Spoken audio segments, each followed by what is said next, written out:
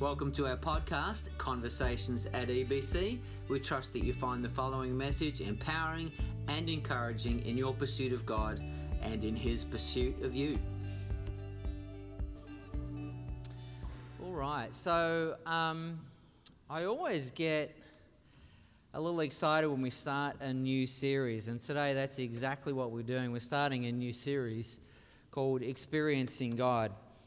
And I'm thankful to the numbers of life groups who are going to be going through the material.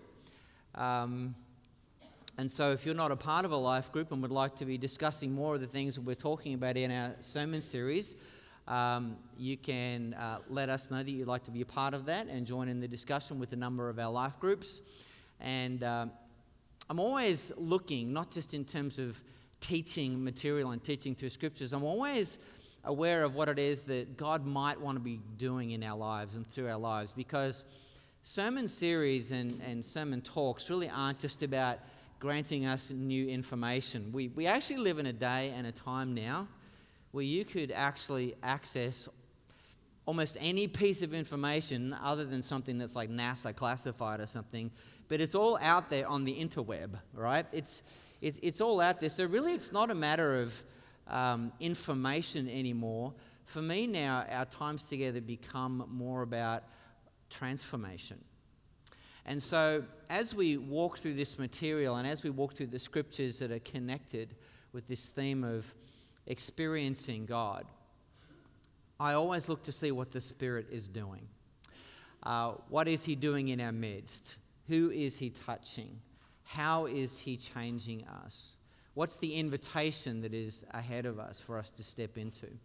And so we will be walking through this material over the next couple of months, and I'm trusting and praying that we will have an ear to hear, as Jesus says to the 7 churches in Revelation, and as Jesus says to those who are listening to Him as He teaches His parables, let him or let her who has an ear to hear, let them hear.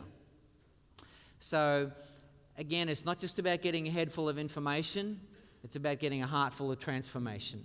And so let's just bow together in prayer and just submit and yield this whole series to God, shall we? Because I sometimes think that more information is not what we need. I really believe sometimes more information actually makes us think that we are actually walking with Christ, and all we've actually got is more of a head full of information. So let's just bow and we'll just submit ourselves and yield ourselves to this God, this Spirit, that we might be a people who experience His transformation as we walk through this material together. So let's bow our heads. Let's pray. God, as we begin this sermon series, Experiencing God, I trust and pray, Lord God, that not just the information itself will be new and fresh. And I pray, Lord God, that for those of us who have the responsibility of teaching and leading, including, Lord God, those who are our life group leaders who are participating in this path and this set of information and Bible studies, I pray, Lord God, for good conversation. But God, my real prayer, and I think, Lord God, that this would be closer to your heart, is that somehow that as we are engaged by this, engaged by you, that this would be about transformation.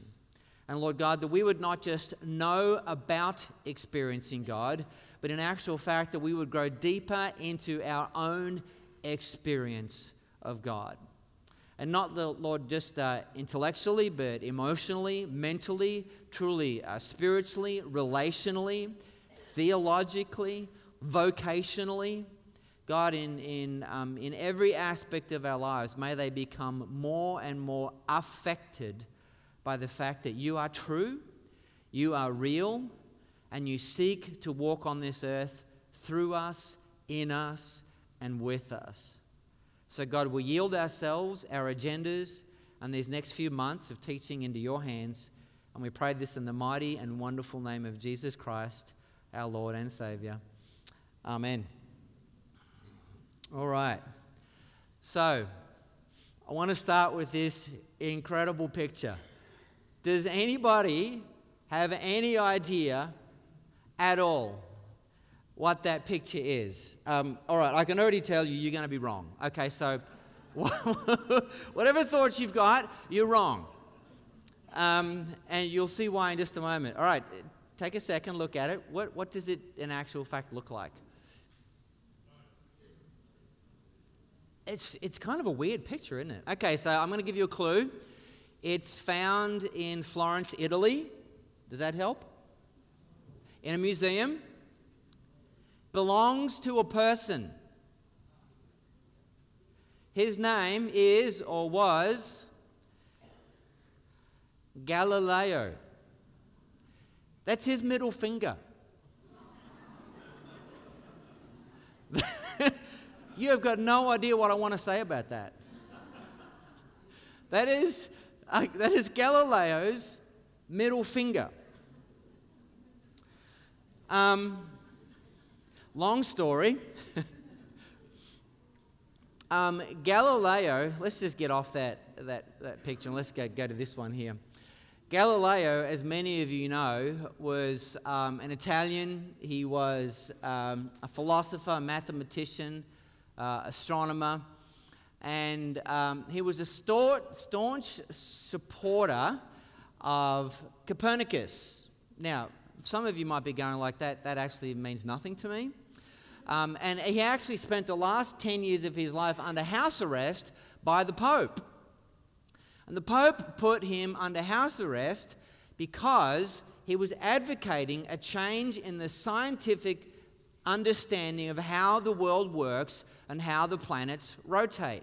Now, since, probably Plato was the first one to suggest it around 4th century BC, but around the 1st century AD, Ptolemy actually put together a model of the universe that is what's known as a geocentric.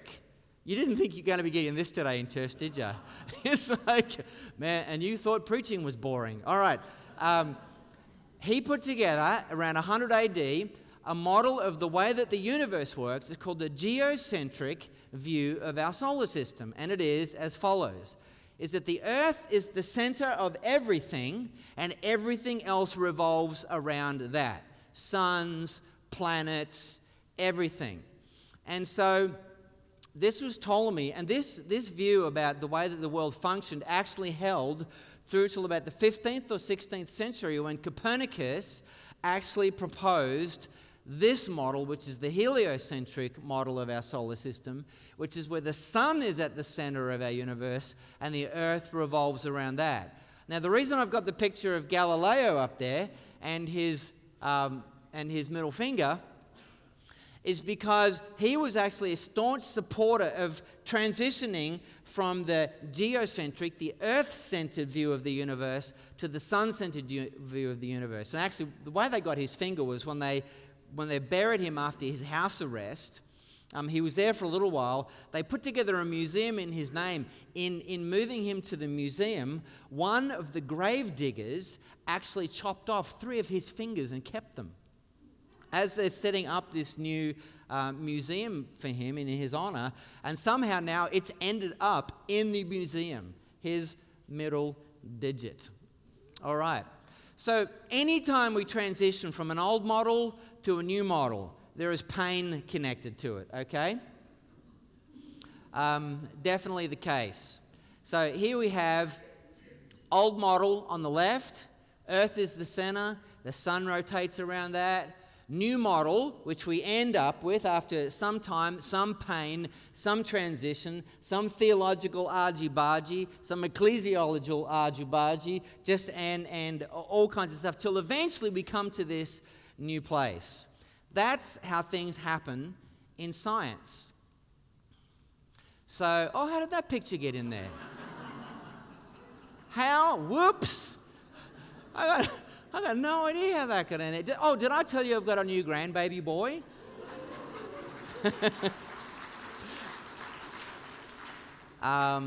His name is Montgomery John Ackland, 9 pounds, and everybody's doing well. Alyssa's still in the hospital. She had a little bit of blood loss. They're working through that, but as far as we know, everything is fine, and he is just one big bouncing boy. But anyway, I had to somehow get that into the sermon. And I will. Listen to this, all right? So eventually we want to end up here, giving your life away, serving. At this point, this little guy, it's all about him. His needs, his wants, his security, his family, And you know what? And to tell you, we're all happy to go there. All right, it's just the way it is with the baby. You're like, you just do it, you just go there. But at some point, if you grow up that way and it continues to be that way, where even as a grown man, Monty ends up being all about him. It's all around me. Everything revolves around me. At some point, we would say that Monty has grown up stunted. Now, right now, it's perfectly okay. We get it. But at some point, we're hoping, and I don't know if he's going to look like that, dark-haired, a little bit of Filipino in there. I don't know. He could look like that. I hope he's a Christian. And I hope that he has made this shift over from being all about himself to actually understanding that we go through a transition. Teenagers. Remember I said transition is difficult?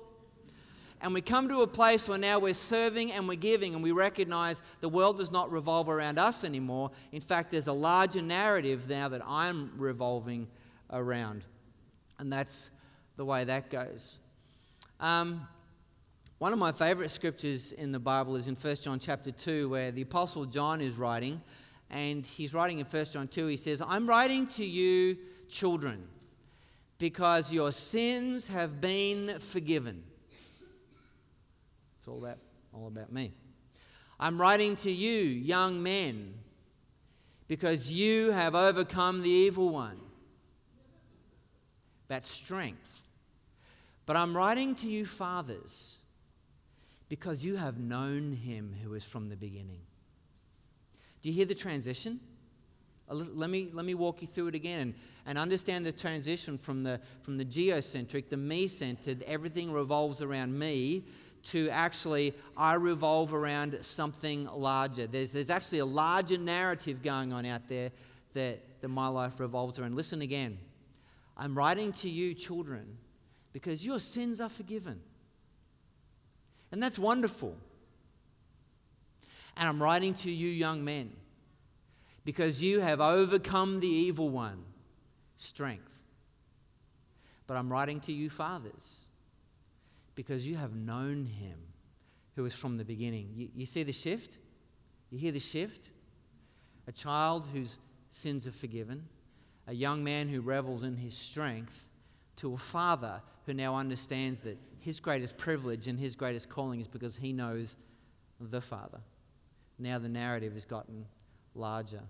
It has gotten bigger.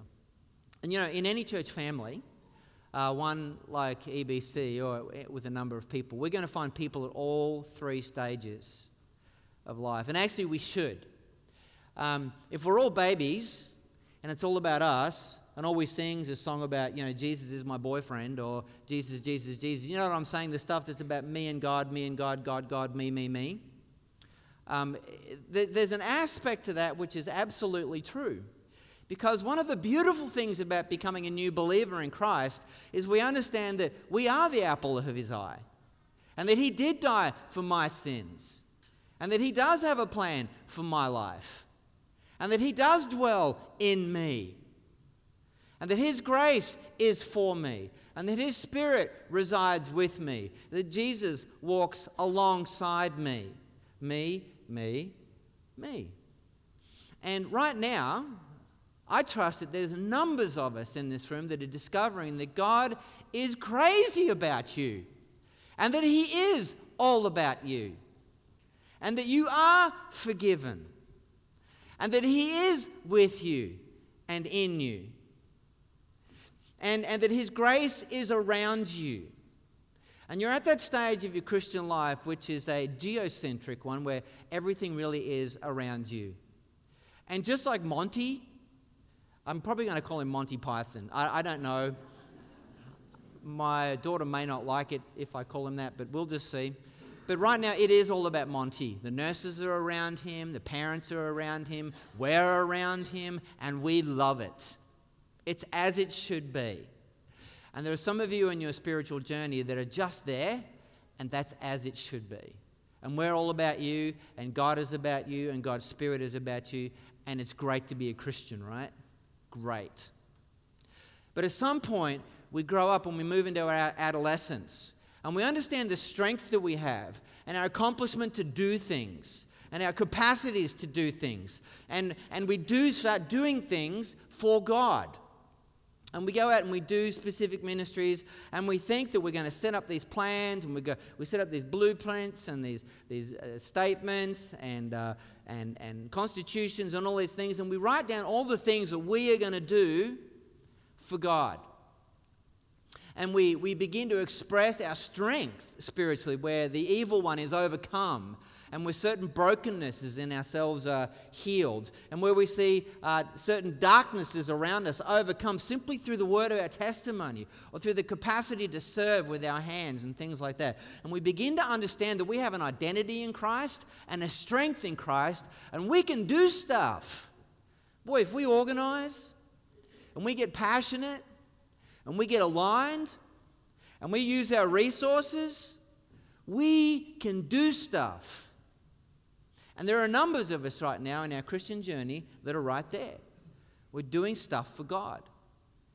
And this, for many of us right now, is as it should be. Because this is part of how we grow.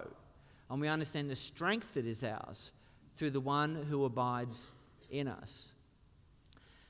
But the problem is a lot of us stay there. And the problem with a lot of our churches is we stay there.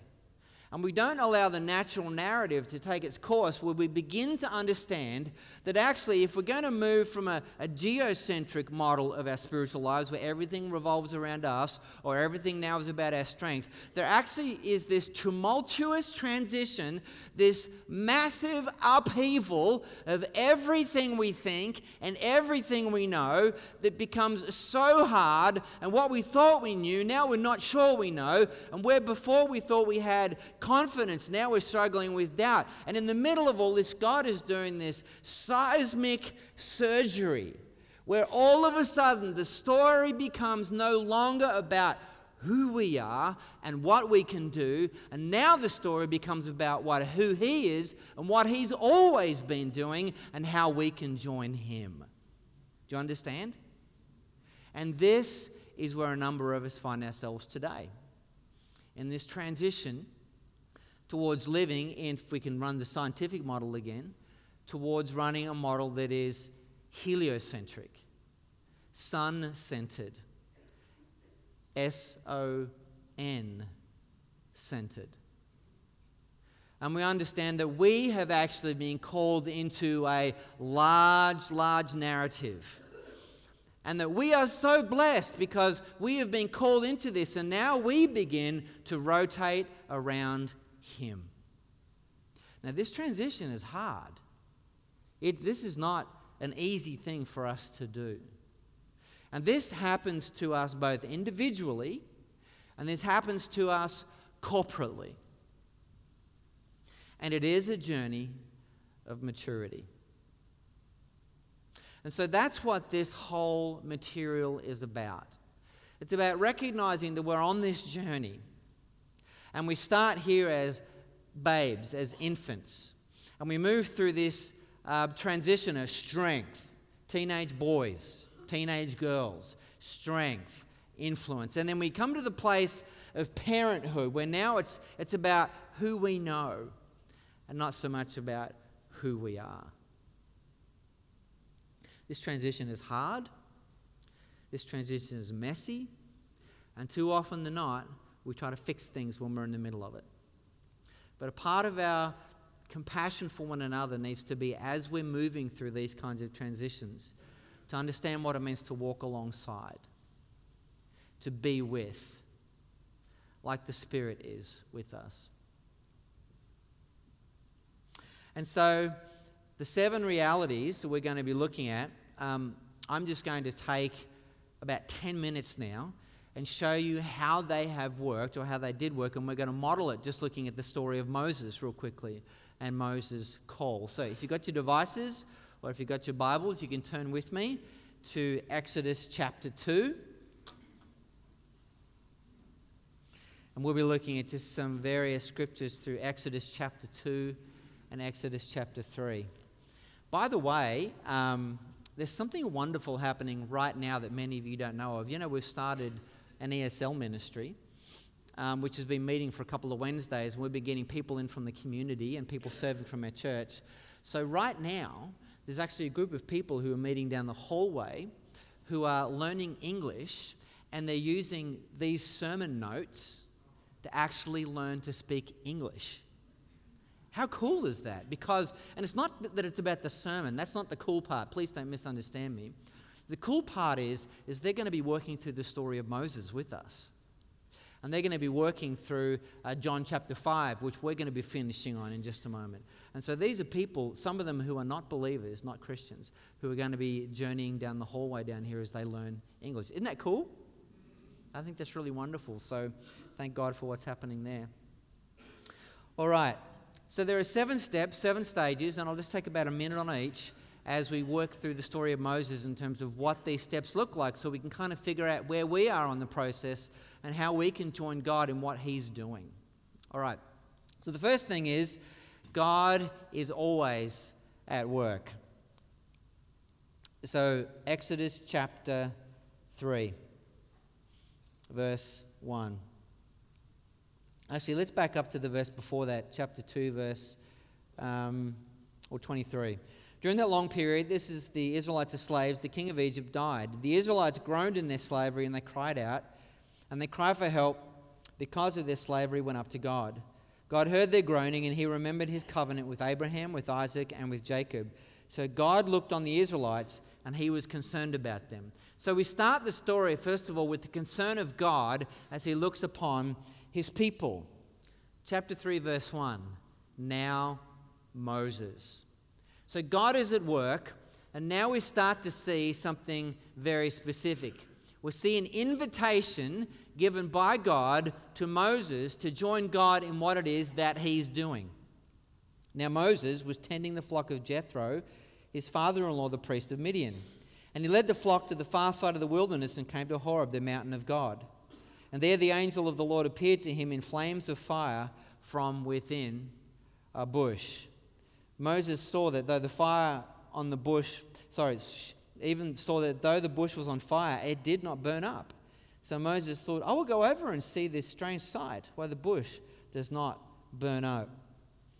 When the Lord saw that he had gone over to look, God called to him from within the bush, Moses, Moses.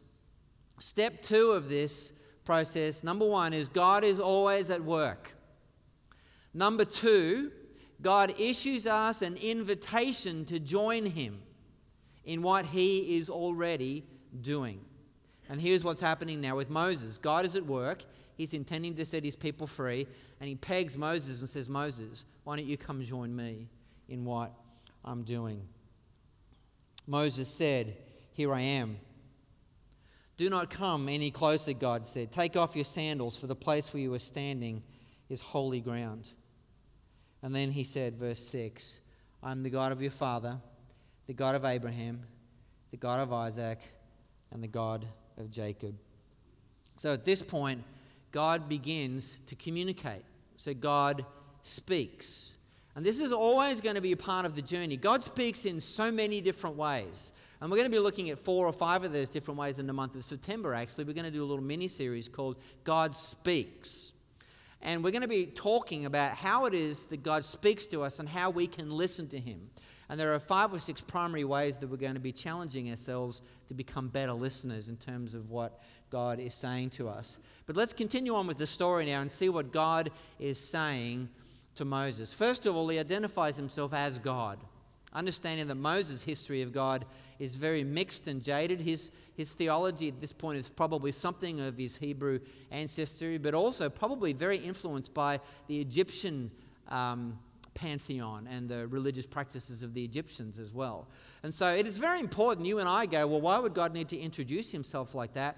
Well, God always needs to introduce Himself, because whatever picture and model we have of God in our mind is always needing to be corrected. Always. We never have the full picture. So God first starts off by saying, by the way, Moses, here's who I am. At this, Moses hid his face because he was afraid to look at God. And so when God begins to speak, we understand that one of the responses of God's people often is fear. And there's probably many, many reasons for that. And we will begin to address those in this series as we travel as well.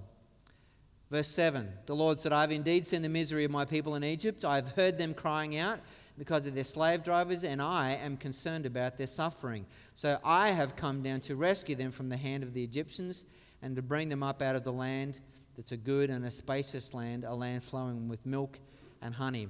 I'm going to read those verses again, and I want you to see how many times the word I occurs here. Are you ready?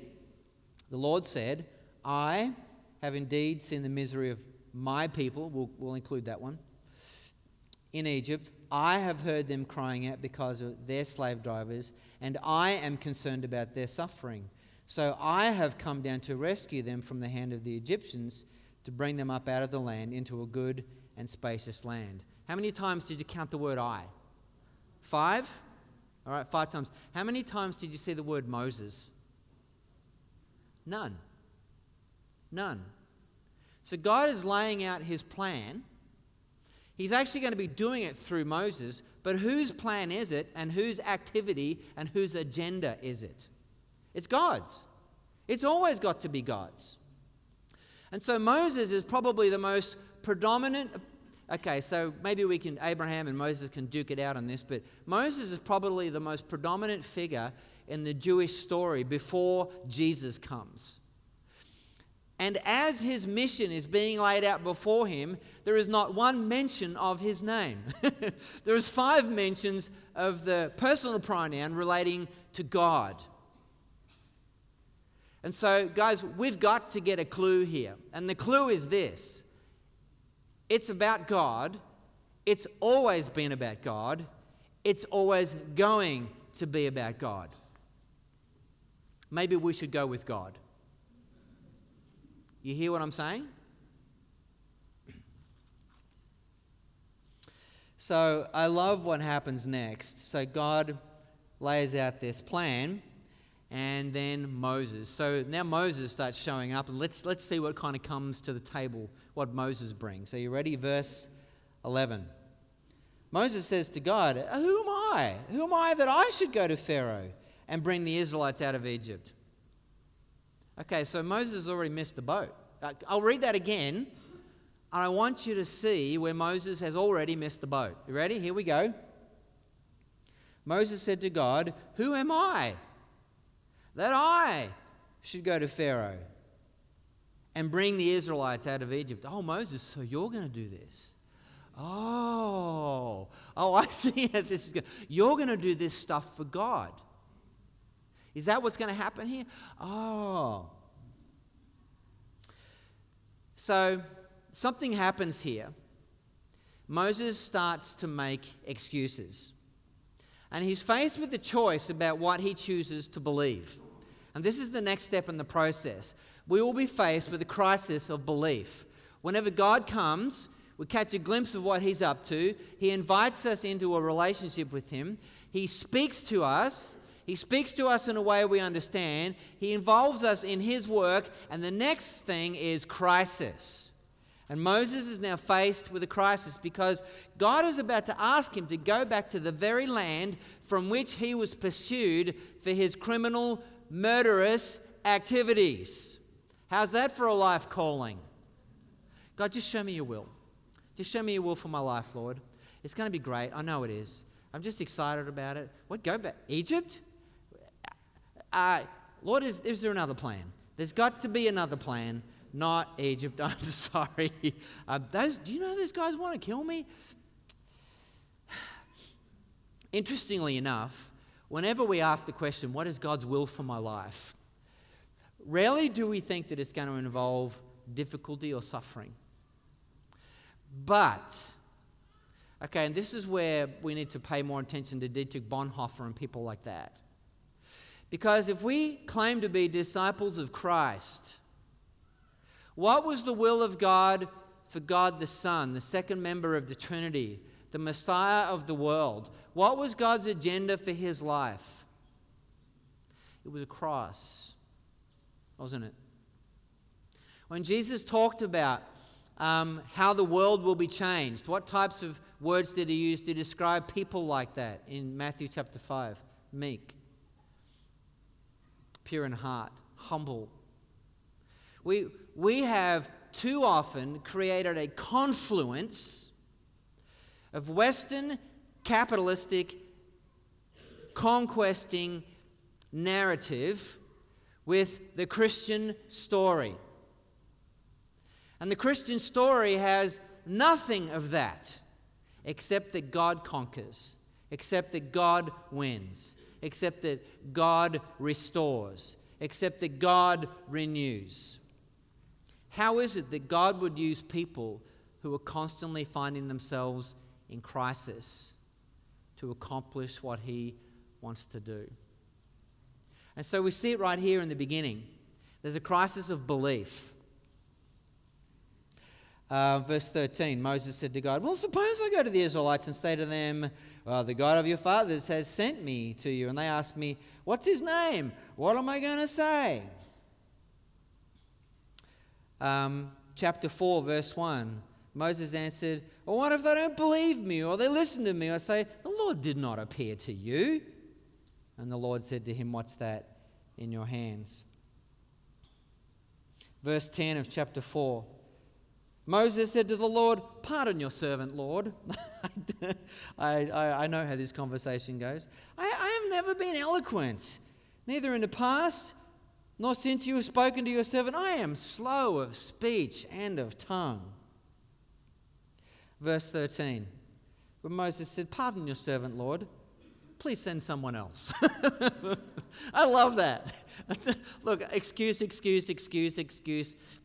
Nah. Nah. That's in the Hebrew. Nah. Nefesh. Nah.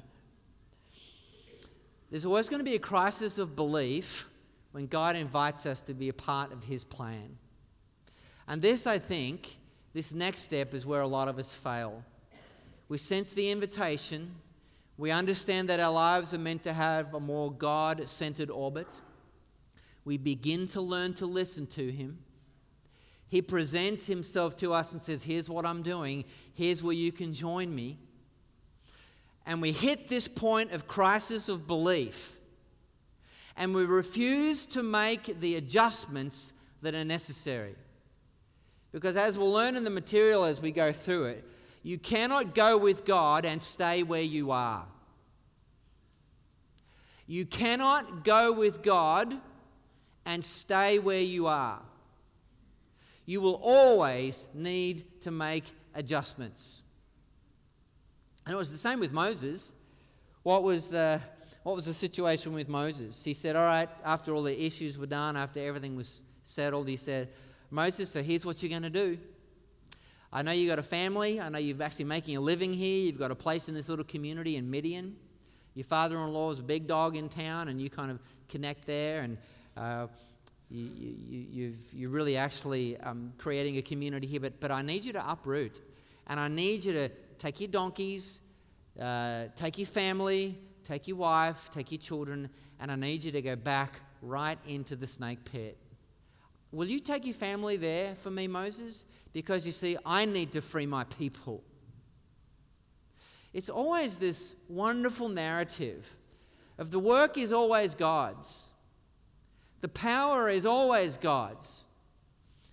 But for some reason or another, He has wedded Himself to us and our choices and our actions. And so that the work of God can continue, He waits for us to make adjustments. And then as we do that, we find ourselves truly partnering with God, joining with Him in His great work of reconciling the world to Himself. So this is the overview of the series, and I don't know if you can see that very well. And we're going to be going over and over and over this in the next few months. What we often want to do is we want to start with God in our relationship with Him and go straight over to here where we're following Him.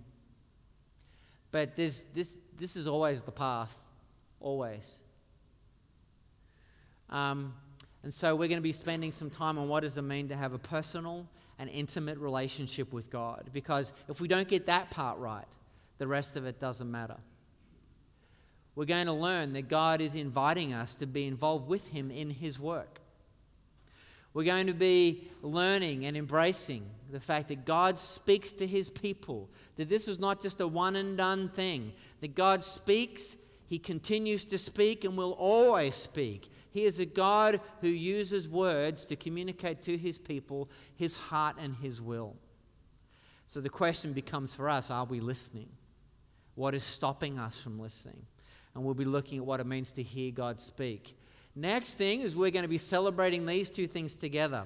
And some of you are right there right now. And I've got to say, you're kind of freaking out a little bit because you're going, oh man, he's going to go there. We are. We're going to spend a number of weeks there actually talking about what it means to be in crisis of faith and what it means to adjust your life to what it is that God could possibly be calling you to, because you cannot go with God and stay where you are. And so at the end of this series, some of you are actually going to sense, not through me, but you're going to be starting to sense by God's Holy Spirit that you're being invited to something new. Something maybe that you hadn't thought of. Maybe something you were deeply afraid of. Maybe something so wonderful you can't even begin to imagine it. How great would it be if we as a community are able to celebrate and gather around those of you who are in that space and affirm you and support you and pray for you as you make the adjustments you need to make so that you can go with God to whatever He's asking you to do. Wouldn't that be great? And the last thing after we've adjusted is we obey God and we experience His presence and His fullness. What I love about this is this actually takes us further into our EBC vision statement, which is living God's story together. Because at the end of the day, everything we say and do, we have to be able to point it back and say, how does this connect with God's story? How does what we're spending our money on here connect with God's story? How does these people that we're launching out into ministry, how does this connect with God's story? How does my life as it stands in my family and in my job connect with God's story? And so this is can be a rough transition, people.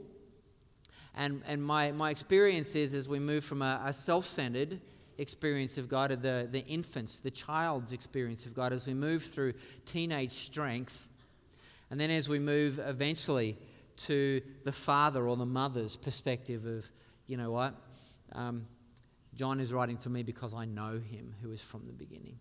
I know him. And so wherever you are, I know that there's going to be something in this series for you. Let's bow our heads in prayer, and we're going to move now to a time of communion as we celebrate once again what it means to be in union with God. All right, let's bow our heads. Let's pray together. Lord, as we begin this series, I want to thank you first of all for what you have taught me, myself and Laura, our family, through this process over decades, Lord. And certainly don't stand up here proclaiming to be any expert around this. Needless to say, Lord God, I think we get to point to this and we get to point to you and we get to see where we can hook into your story, your activity, your passions, your movement. And God, we pray that you would help us make the transition from self-centered faith to truly a God-centered faith.